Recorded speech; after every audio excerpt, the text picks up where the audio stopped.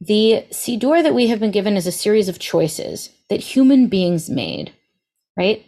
Responses to the universe, which is one way of thinking about prayer, a human response to the universe, trying to put into words that which cannot be put into words. Welcome to the Holy Sparks podcast. Our mission is to illuminate the brightest lights in the Jewish world and beyond so that we elevate the holy sparks within us and make the world around us a better place. I'm your host, Saul K. If you're looking for inspiration, edutainment, or simply want to discover people doing amazing things in and around the Jewish world, you're in the right place. Also want to give a big thank you to our sponsor, JLTV, Jewish Life Television Network. JLTV is a 24/7 cable and satellite television network delivering news, history, and entertainment. JLTV brings together the greatest voices from around the country, across the world, and from the Holy Land. Go to jltv.tv for stories that inspire. Welcome to the Holy Sparks podcast, ladies and gentlemen. I'm super excited for this episode. It'll be a very special one with my little sister over here on the East Coast. Let me introduce the woman properly. Eliana is working towards a world of oneness, guided and inspired by Jewish heritage. She focuses on translating liturgy, prayer practice, and God concepts in ways that are deep and accessible for all people at any age. Eliana's music's gathering, teaching reflect a spirit of playfulness, embodied wisdom, empathy, and joy. Eliana grew up in a caring Jewish home in Memphis, Tennessee. Her parents, a rabbi and a Jewish educator with a beautiful voice, instilled in her a love for Jewish ritual, culture, and sacred song. She seeks to share this love with others, believing that all Jews deserve meaningful Jewish experiences, whether in synagogues, on the fringes, or online. In 2016, Eliana graduated from the Davidson School at the Jewish Theological Seminary with a master's in Jewish experiential education. Her undergraduate degree in sociology from Brandeis University honed her skills in observing and empathy that are crucial to her work. She now lives in Durham, North Carolina, holding sacred space and song as artist in residence at Bethel and with synagogues across the country. She is also the founder and head to philosopher of the Light Lab and co-hosts the Light Lab podcast. So ladies and gentlemen, put your hands together for Eliana Light.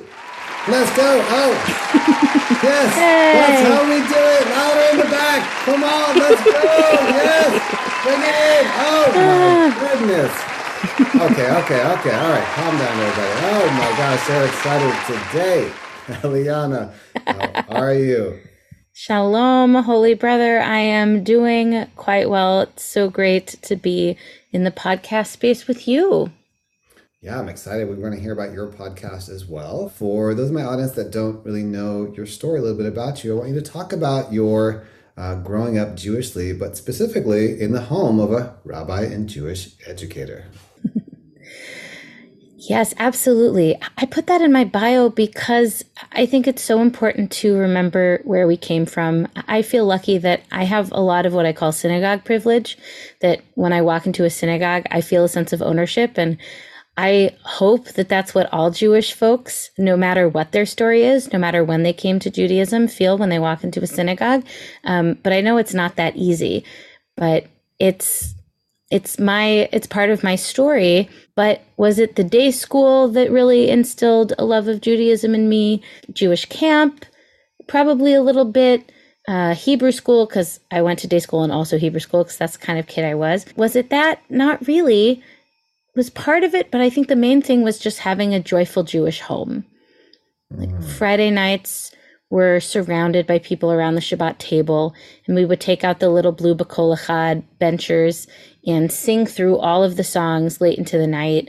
We listened to Jewish music. We read Jewish books. We had Jewish games. Judaism was always something that was fun and warm and inviting and shared with others. I never felt it growing up as a burden. I never felt it as a have to. It was more like a get to. And again, I recognize that that is not everybody's Jewish experience. And so I feel very grateful for that. And I hope that through making Jewish sacred heritage, particularly in my kind of line of work, tefillah, more accessible and meaningful. It's able to unlock that Jewish joy for more folks.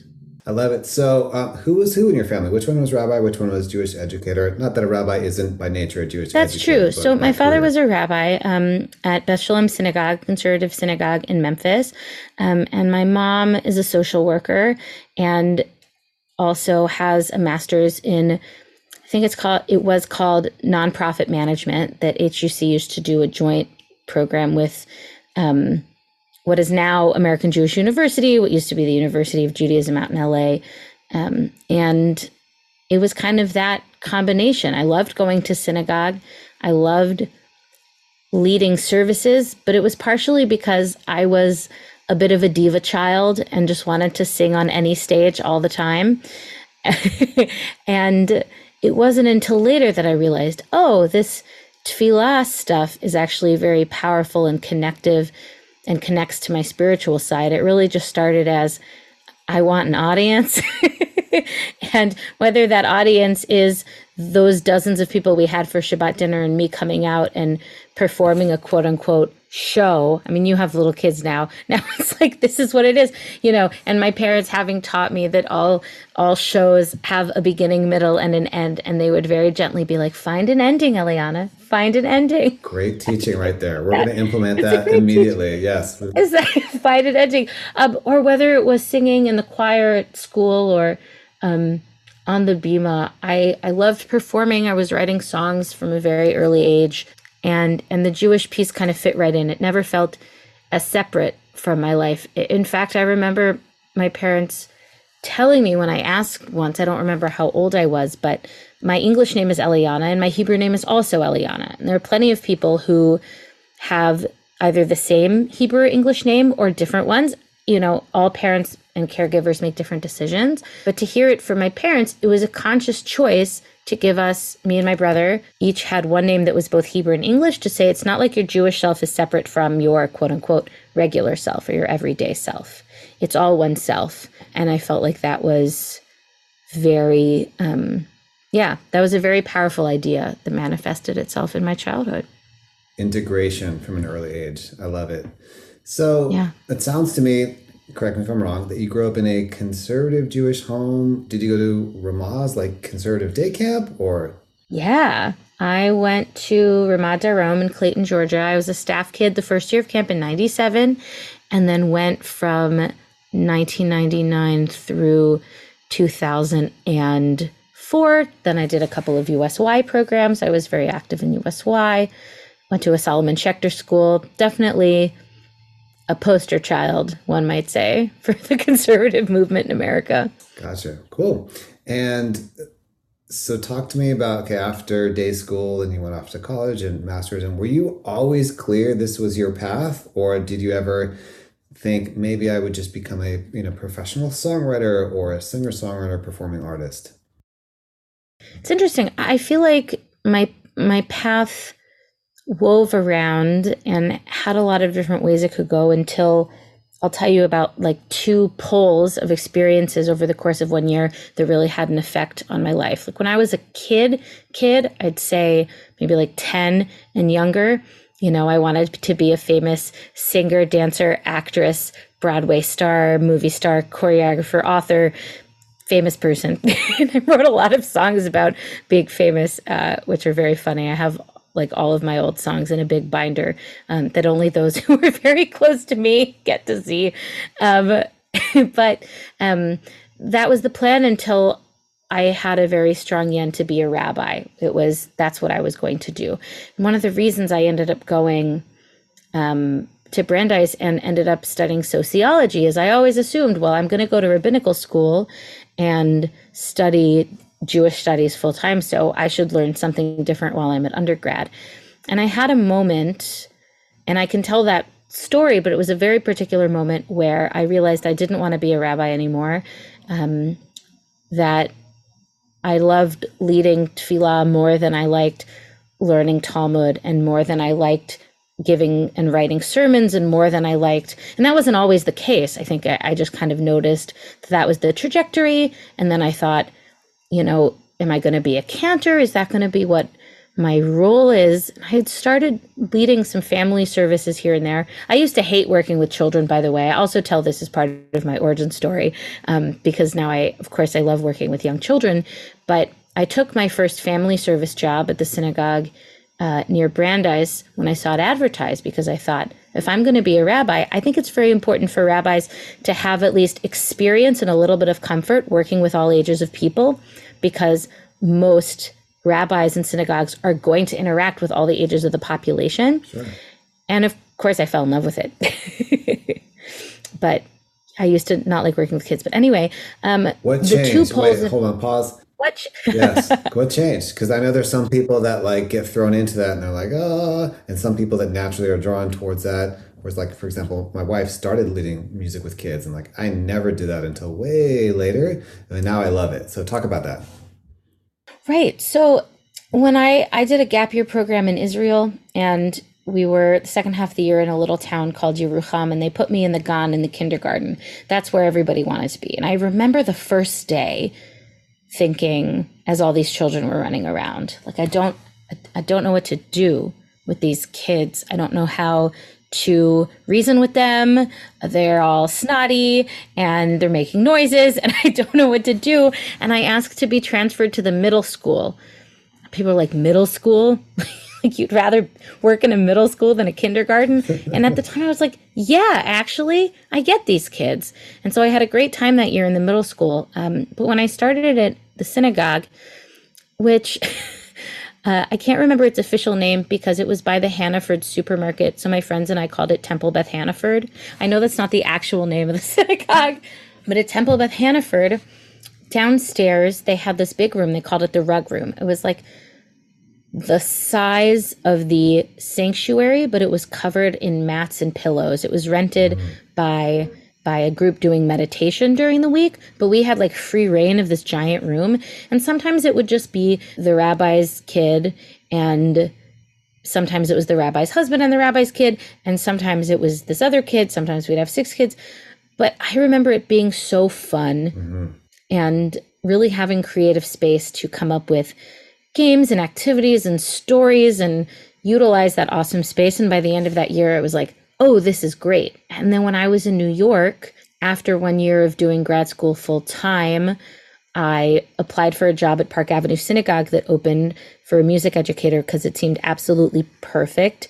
And it really was. And the first thing that I did, or the first thing they had me do, was music in the day camp. So preschool music in the day camp. So even though I had had some experience before then, song leading with like camp age kids, sleepaway camp age kids, that was the first time entering like, oh, these little ones, what do I do with them?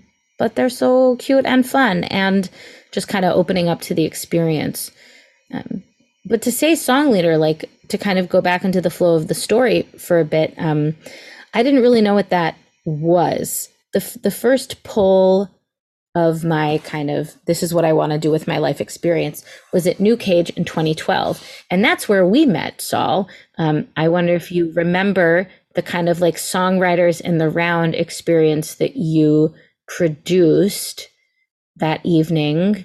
Remind me. I produced a bunch of things for Nick Cage. I can't remember which one. That's true. So there were like 2 different concerts that night. One of them was with Noah Aronson and Naomi Less, and I can look back. There's a photo, a couple of folks. Okay. There was something in honor of an anniversary of Kol Beseder with Jeff Klepper and Rabbi Danny Friedlander. And there was like a in the round with you and me and Eliana and maybe somebody else. But the reason that I ended up at New Cage was because of Michael Cates, who played guitar for me that evening, of the Baal Shem Tones. He and his wife Helene, this great duo out of Atlanta. And we had met when I did a Passover retreat with my family when I was in high school. And I had shared with him some of the Jewish songs that I had written up to that point, which had already been many, because I kind of came at all of this as a songwriter first, actually, I would say. And we can kind of go back to that particular story. But he Facebook messaged me before the summer and invited me to come to this conference. I'd never heard of it. I met all these incredible musicians there, became friends with a lot of them.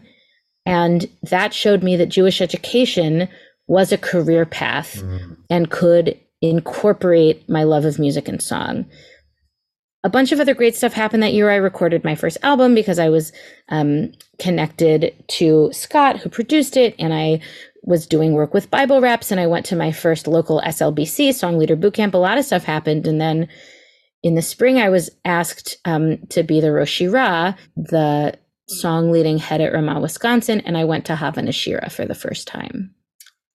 And that's the second pole where I really kind of met my people, discovered my people, and discovered that song leader was a job that one could have, not just over the summer, but all year long.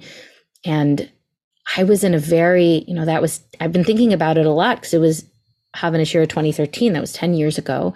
And so much has changed. And I'm so grateful for finding it. My own ideas about prayer and Judaism have changed. My own practice has changed. My life and my work have certainly changed. It's really become my calling, or I found it as a calling and really took it upon myself. But those really were the two experiences that showed me that song leader and Jewish educator were jobs. And so even though there was a time when I applied to cantorial school and got in and I ended up not going, this ended up being the path. And were there times when I thought, you know what, maybe I should try writing songs for children's television, or maybe I should, can I get whose ever job it is to name nail polish colors at OPI? Or is what I'm doing actually helping the world? Maybe I should quit and become an organizer. But I'd be a terrible organizer. I'm not very organized. Recognizing that these are the gifts that I have been given and the things that I've been put on this earth to do, and just feeling grateful every day that I get to do it. Amazing. And it's also amazing that was my first and only Havana Shira was 2013 as well. I remember meeting Joey Weissenberg there and Billy Jonas, and I was all into running. We were running with everyone. It was a lot of fun. And New Cage as well. So it's amazing. And, those conferences, definitely for people that are not familiar, New Cage, originally was Cage, which was Conference of Jewish Educators. Now it's New Cage. Check it out if you're an educator or musician or haven't connected to people. It's a great way. And same with Havana Shira as well. Havana Shira is a little bit more focused on the songwriting, communal singing, and tefillah leading through music.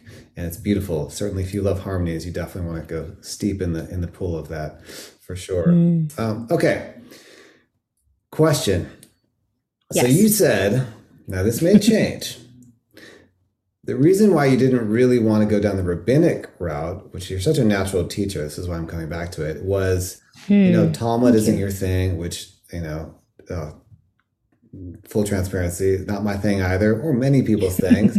And you're not really into, I think I heard this correctly, writing, drashot or drashing, right?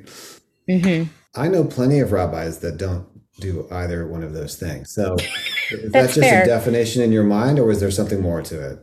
I think the moment that this happened, I think it was kind of a culmination of recognizing and embracing the role that I wanted music and prayer leadership to have in my life. That's not to say that there aren't rabbis that do that. I know plenty of rabbis where tefillah and prayer leading and song leading are a big part of their rabbinate. I think it just felt different. When I was working in New York and looking into going to cantorial school as the next step of the journey, I would talk to people about it and they'd say, well, just go to rabbinical school. If you're really doing it for the title, just go to rabbinical school. That's a title that's going to give you more opportunities. And me feeling and thinking into I don't think it's just for the title, or I wouldn't want it just for the title. If you're going to spend 5 to 6 years of your life studying something and being in that place, you want it to feel that there's integrity around it. And for me, it just didn't feel like a fit with integrity anymore. I feel like part of it might be, even though I went, the education program I did is at the Jewish Theological Seminary, which is a conservative institution, but the Davidson School itself is pluralistic. And it was kind of the end of being in college and the first few years of living in New York that I became open and touched by different ways of being Jewish in a way that led me to not feel comfortable co-signing or putting a stamp on myself from any movement in particular. Now, again, I know plenty of people who graduate from different institutions and don't necessarily feel like that reflects who they are. And there's Hebrew College and other programs that are pluralistic. It just didn't feel any more like my path. And I'm not saying that it never will be. You're right. I love teaching and I love sharing and I love holding ritual space. And I feel very grateful that I get to do that in the way that I would like to now, and that's continuously growing and changing. I'm always open to possibilities, but right now, educator seems like the moniker that I wear very proudly. Got it. Or Shemati. So this actually totally brilliantly led into my next question, which was going to be, do you align with any particular Jewish movement personally, and talk a little bit more about Jewish pluralism? Yeah. When I'm pressed, I often say that I'm a pluralist. And that's not to say that I'm what some might call post-denominational.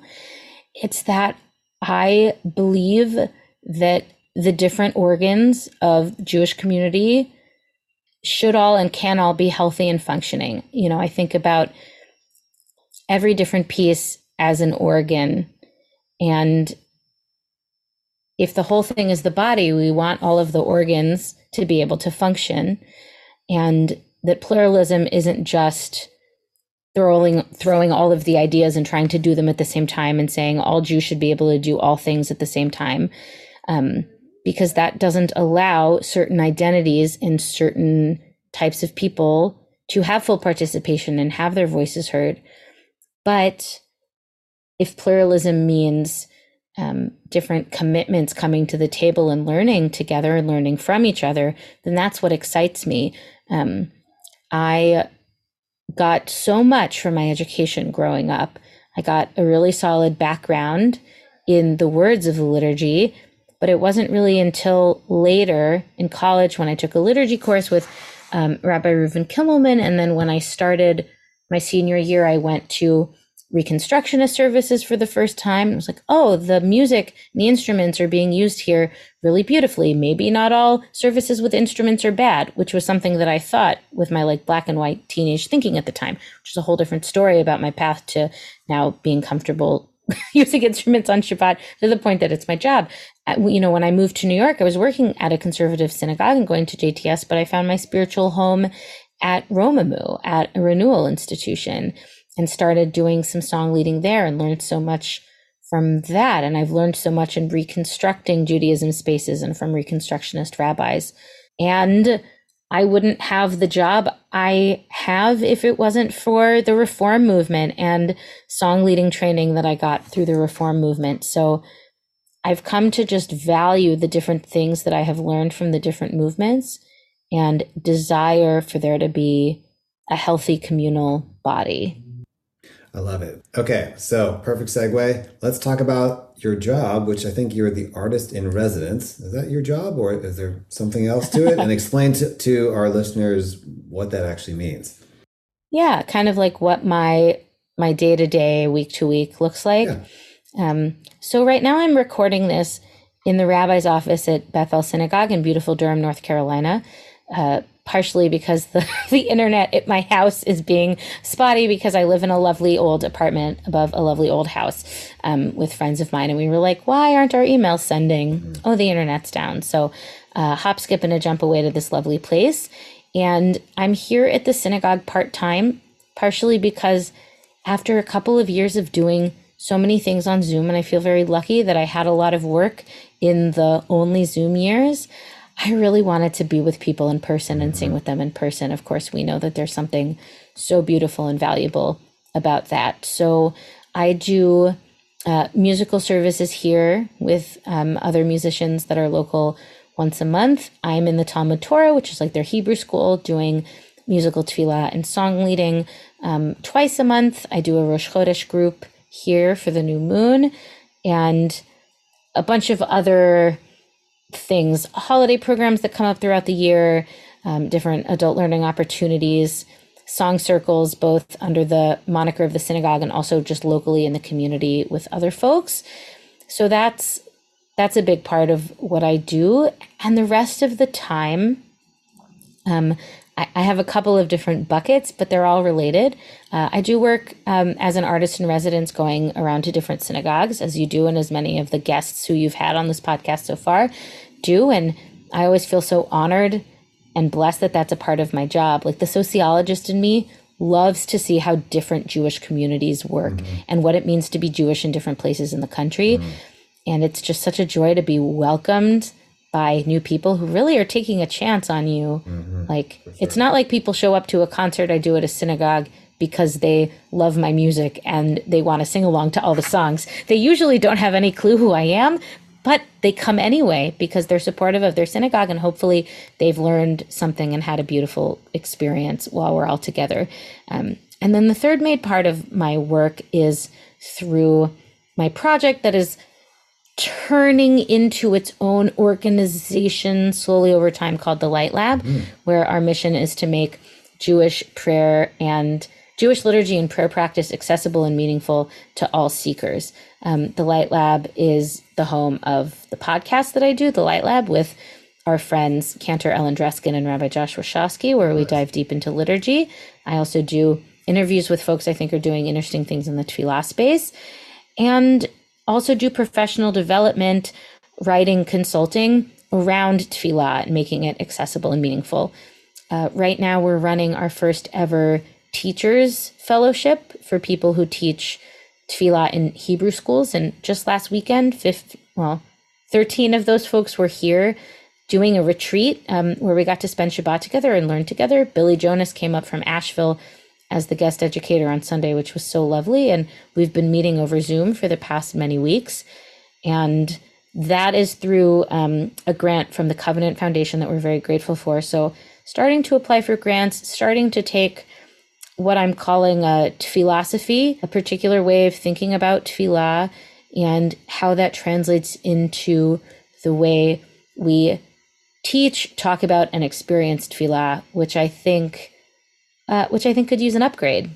And it's been very exciting. Yeah. Amen to that. Okay, real quick. So is there a specific age group demographic in terms of your teaching tefillah, interacting with tefillah, this retreat that you just had is focused on, or is it all ages? So with the retreat for the teachers fellows, in this cohort, we're focusing on kind of K through 6, elementary and middle in schools. There is much to be said about the preschool space and the teen space and adults, and I do that work also. And I have found that a lot of the tefillah education happens in those kind of K through 6 years, and there aren't as many practitioners talking about that kind of elementary age specifically in the way that teen programs have the teen stuff, and the people who do early childhood, that's their purview, and there are amazing people with that. But there's kind of this middle bit that we wanted to test it with, because, this is the first time we're doing it. And one of my, I don't know if it's a motto, but something that keeps coming up over in my life is you always have to do something once. Like, as soon as I do something once, I'm like, great, doing it again, it's going to be easier. I have learned so much that I would change. And I'm not upset at myself for having done it differently the first time, because I just didn't know. You got to do it once. Cool. So this is amazing, because I'm actually working with my kids' Jewish day school, and I'm going to be meeting with the tefillah person to help design and sculpt some of the curriculum next week. So without going into a whole thing, which we'll have another conversation offline about it, okay, what are 5 elements that a tefillah curriculum from K through, what are 5 very important elements? Yeah. I don't know if it's going to come up as exactly 5, but I can share a couple of pieces of philosophy that I think are important to keep in mind. Yeah. The first is having the conversation about why you're doing tefillah at all. I think that is often skipped. When I started doing professional development around tefillah, the first question was, how do we make it fun? And that was a couple years. And then we started asking, how do we make it meaningful? But I actually think there's a step back from that, which is, what is this? What is this, and what are we attempting to do? And the reason I use the word tefillah and not prayer is that tefillah encompasses the concepts of both prayer and liturgy. And it's important to me to distinguish the two and raise them both up, because having a better understanding of what each of those are allows them to be more accessible and more meaningful.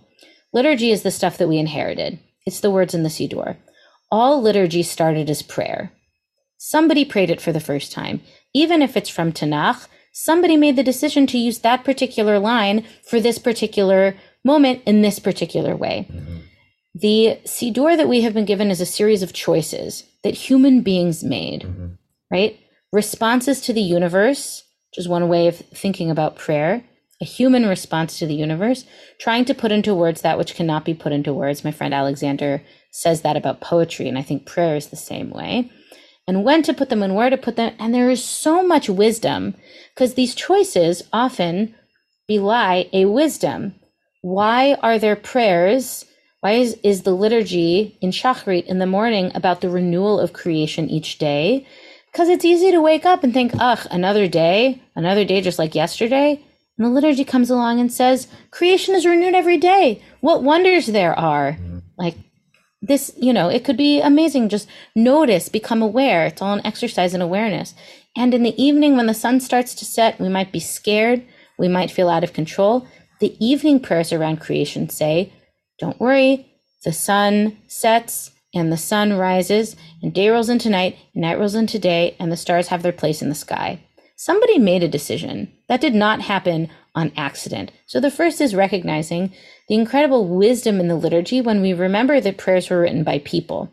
It's not that when I say a piece of liturgy, I am parroting and must 100% believe whatever that means. I don't like using the word believe anymore. I think it's too much of a binary. I must believe 100% what I'm saying as if I'm the person that wrote it. No, let the Siddur speak to you. What is it teaching you? What are our spiritual ancestors inviting us into? And then there's prayer, which is one of those big words like God, where we often say it, but we don't really stop and be like, what do we mean by this big word? I do not think it means what we think it means, right? To paraphrase the Princess Bride there. Not sure it means what we think it means. Whatever it is, a softening of the heart, an awareness of the moment, a calling out, holding up our heart in our hands, responding to the universe, a feeling of being out of control, both for the positive, I didn't do anything to make this world, the beautiful world as it is, and yet here I am, and also feeling out of control for the negative. I wish there was more that I could do about the suffering that I read about and that I see in my world. Whatever it is, it's very personal. And the liturgy spotlights particular attributes. It invites us to exercise particular spiritual muscles, but the prayer is not in the saying of the liturgy. The prayer is personal, and the liturgy can be a vessel for prayer, but prayer can happen in all sorts of other places, and it happens all throughout our lives all the time. But when we bring our awareness particularly to the things that the liturgy is inviting us into, it can open up our prayer lives, and the deeper into our prayer lives we go, the more meaningful the stuff in the liturgy becomes. At its core, and I'll say one more thing about that before you ask, because I could see another question. This doesn't even get into the specific spiritual exercises that the different tefillot do, and that's how I phrase them. And I can send you some stuff offline, Saul, if you want to share. But that is to say that at its best, tefillah facilitates connection in every direction. That's a big one for me. The liturgy, the shared language, so we don't have to figure out how to respond to the world totally on our own. We get this guidance from our ancestors. The liturgy connects us backwards in time. And I say spiritual ancestors, which I learned from a friend of mine, Rachel, because they're not all our direct ancestors, and that's okay, right? It doesn't have to be that for it to be our sacred story. Our spiritual ancestors connects us back to the people before us who were using that liturgy, connects me around to the other people in my prayer community that are in the room, and to Jews all over the world who, even with changes, are working from the same template. And it connects me into the future to the people who will be using these words in the future. And prayer connects me inwardly to what I might call my highest self, my divine spark, that which is the deepest and truest within me, and it connects me outward to that which is greater than myself, which some folks might call God. So what are the choices? Thinking about the Siddur as choices, when we lead tefillah, we are also making choices. Where are we doing it? Which words are we saying? How will we know what to say? What is the emotional arc of the service? Why are people here, and how will we communicate why they're here? That's also a series of choices, which I think is very empowering. And I like to remind my students that the Moda'ani, for example, right? We know who wrote it. Rabbi Moshe Ibn Macher, he wrote this. The rabbi said it was good to say a blessing, thanking God for returning your soul in the morning. This is the one that he wrote. Like a lot of things, the printing press codified prayer when it was originally a lot less standard. But in any case, he and our spiritual ancestors are encouraging us to wake up in the morning and choose gratitude first. Awareness of the beauty of the gift of our lives in gratitude. Then I ask the kids, who actually gets to decide if you're grateful? You. You get to decide. That is empowering. I want to make the conditions the most conducive for a child to choose gratitude. That includes using the language of invitation. I invite you to feel a sense of gratitude for your lives and reminding the students that it is their choice. Tefillah is a gift, I feel. I want them to know that I'm giving them a gift. Here's the thing about a gift. Once I give it to you, I am no longer in control of how you use it. You can open it now. You can open it later. You can open it now, bring it home, put it in a box, not open it again for 5 years. Doesn't matter to me. I care about you, so I'm giving you this gift. You get to do what you want with it. I think that allows also kind of a healthy sense from the prayer leader. It's a reminder of me of what I have and don't have control over, to say, I don't want to just, I don't want success to only be all of the kids are singing all of the words all of the time, because that's setting myself up to feel unsuccessful a lot of the time. Because when I'm doing services for adults, I also don't want to feel like that is the only measure of success. The prayer is not the words. The prayer is not the song. The prayer is not the building. The prayer is not the words. The prayer can come through those things as a vessel, but the prayer is personal, and everybody already has everything they need for that. That was a lot to throw at you, but you give me a soapbox to talk about tefillah, and it's hard for me to stop. That's what this is all about. It's the deep end of the pool and the long answer. So, which amazingly leads perfectly into the next question. So, you said really one of the things I distilled from that is tefillah, prayer is connection in every direction. Okay, so did I hear that correctly? And I want to make sure. Yeah, that tefillah has the potential to facilitate connection in every direction. Okay, I love it. So in your bio, you say that you're working towards a world of oneness. 2 questions. Well, now 3. A, how's that going?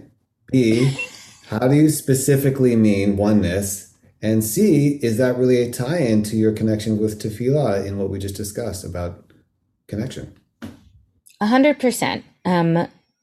What I mean when I say world of oneness is kind of recognizing our inherent interconnectivity with all beings, with the planet, with what was and what will be. None of us exist in a vacuum. We are all part of what has come before, and our actions will influence what comes after. Part of what tefillah gives us the opportunity to do is expand our empathy and grow to become more aware of what is around us, the nature and the human beings that are around us.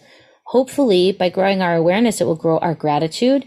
By growing our gratitude, it will grow our sense of obligation, that now I want to make decisions that reduce the amount of suffering in the world and help the most people that I can. There's this quote I can send you. I could probably look it up too. One of my rabbis is not a rabbi. Her name is Dr. Lisa Miller, and she's a researcher into the science of spirituality. And she shares that in her research, she has found that the more we call into awareness our connection to all life, it changes how we act, that we will then act with that connection in mind. I say working towards a world of oneness because we're not there yet. Like if we actually truly believed that, if everybody believed that, like our economic systems would be totally different, our systems of government would be totally different, our care would be different, like climate change would not exist, right? Like all these things actually wouldn't. So it's a recognition, right? Sometimes I use the space between the Shema and the Aleinu, and I'll say kind of briefly what I mean by that. In the Shema, we say Yud He Vav He Echad, right? All that is, which is maybe my favorite translation these days of what God's proper name in Hebrew, Yod He Vav He, is, coming from the root Lihiyot of being, right? All of beingness is Echad, is one. So that's stating a fact, right? We're not asking for anything. We're saying the world is one. Everything is interconnected. And then in the Aleinu, at the end of the Aleinu, we say, Vayom Hahu Yihiyeh, Yod He Vav He Echad, Ushmo Echad. And on that day, that kind of fateful day we're talking about, when the world is as we would like the world to be, what we've been working towards, on that day, Yod He Vav He will be one, and God's name will be one. Well, why are we saying on that day when in the Shema we actually said that that's just the reality that we're living in? Mm-hmm. It's because there is a gap, right, between saying and between the recognition that all is one and what it would look like to actually act on that. Mm-hmm. And so working towards a world of oneness, to me, is trying to bridge that gap between the reality of interconnectedness and the way that we act on that in the world. Beautiful. Okay. Interesting topic. So I hear a lot about Mashiach in Hasidic circles, not at all in Reform world, or in some in like Messianic Judaism, which is another interesting thing as well. Talk to me. How does what you just said, a recognition that all is one, the past, present, future existence of unity or of God, or depending on how you phrase it up, how does that connect to your concept, and or if you can speak to the Mashiach Messiah concept in the conservative movement? Because I've almost never even heard it talked about in there, and I've kind of floated in and out of that world a lot. Or maybe it's not related at all. So interesting that you ask about this. There are a couple of things that come to mind. The first is, the last time I was home in Memphis and going through a box of my old stuff, I promise this will connect. I found a project that we did. We must have been in second or third grade, where we interviewed a fellow member of the class and we wrote like a little booklet and illustrated it about them. And Adam wrote a little book about me, and one of the pages said, Eliana believes that one day the Messiah will come and he will come riding in on a snowy white donkey. It was like a figure on a donkey. And that was like so specific that adult me was like, is that what I believed? Is that what I thought? Where did I get this idea of the snowy white donkey? Or was I doing what a lot of kids in kind of their black and white minds do, which is kind of glom on to these descriptions that we read about in the Bible and imagine that for them to have any resonance or meaning or value, they must be 100% factually true, which is not actually the case. And that's something that I've kind of discovered in doing more work with kids and research into spiritual development, but that's a different story. So that's A. B, I remember one day in my dad's office at the synagogue. So I think I remember it as having been in Memphis. So before the age of 13, seeing a book on his shelf called There Is No Messiah and You're It. And I asked him what he thought of the book, and he said that the best part of the book was the title, and that you really just need the title. You don't have to read the whole thing. There is no Messiah and you're it. Act as if you are the person that's going to bring everything about. I'm also thinking now about how Elijah, kind of the folk presence of Elijah is used, right? Elijah's invited to every bris and baby naming because we say maybe it's this kid that's going to help the world become the world of justice and love and peace and unity that we know that it can be. Or maybe it's this Passover. Or maybe it's this week, right? We invite Elijah into every single Havdalah to say, is it going to be this week? That is a recognition both that the world needs healing and that it's possible, which I think is a particular Jewish idea not to say we're going to ignore what is bad about the world. It's just like good vibes only. And not to say the world is horrific and there's nothing we can do about it.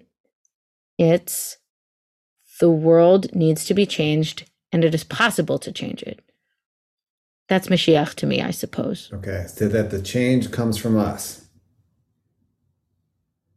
doing the work.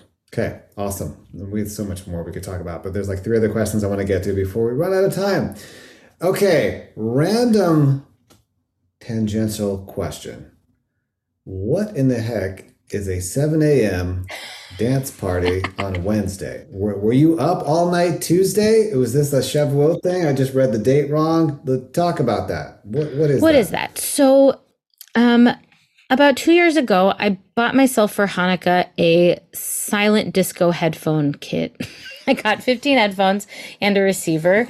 I miss kind of in the COVID days gathering with people and dancing.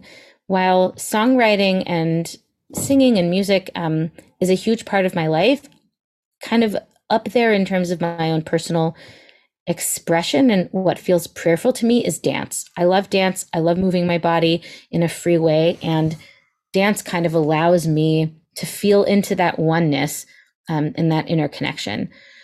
In New York, I loved going to Daybreaker. Daybreaker runs these early morning sober raves in different cities around the country. And moving to Durham, I knew that wasn't going to happen here. But what could I do to kind of fill that gap? I remember being at a Daybreaker and hearing Elliot, they call him the MC, but he's the Shaliach Tzibur. He's the prayer leader. He's taking us on a journey and dropping little kavanot, inviting us to raise our hands or inviting us to let go of what is not serving us. And I realized that if I rearranged his kavanot, it would be in the order of a shacharit service. Like our body and our breath and our gratitude for being and all the steps it took to get there and feeling connected, it was all there. So Rise and Shine is a bit of an experiment. It's one of the reasons I like that we called it the Light Lab, because it's all an experiment.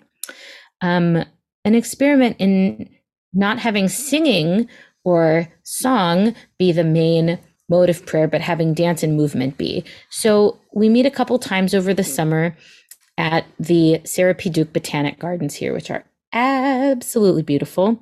And we dance through the themes and we exercise our muscles of sacred awareness. And it's really fun. Getting people to come do this with me at 7 a.m., bit of a struggle. Might have to do the Mincha Mari version at some point, but I'm keeping at it. We'll see where it goes. I love it. The next one's next week, July 5th. All right, I'm going to get on a plane. I'm going to get on a red eye. I'll see you. Okay, so we're going to wrap up here. What are some new projects that you have in the works and kind of what's coming up that people can look forward to?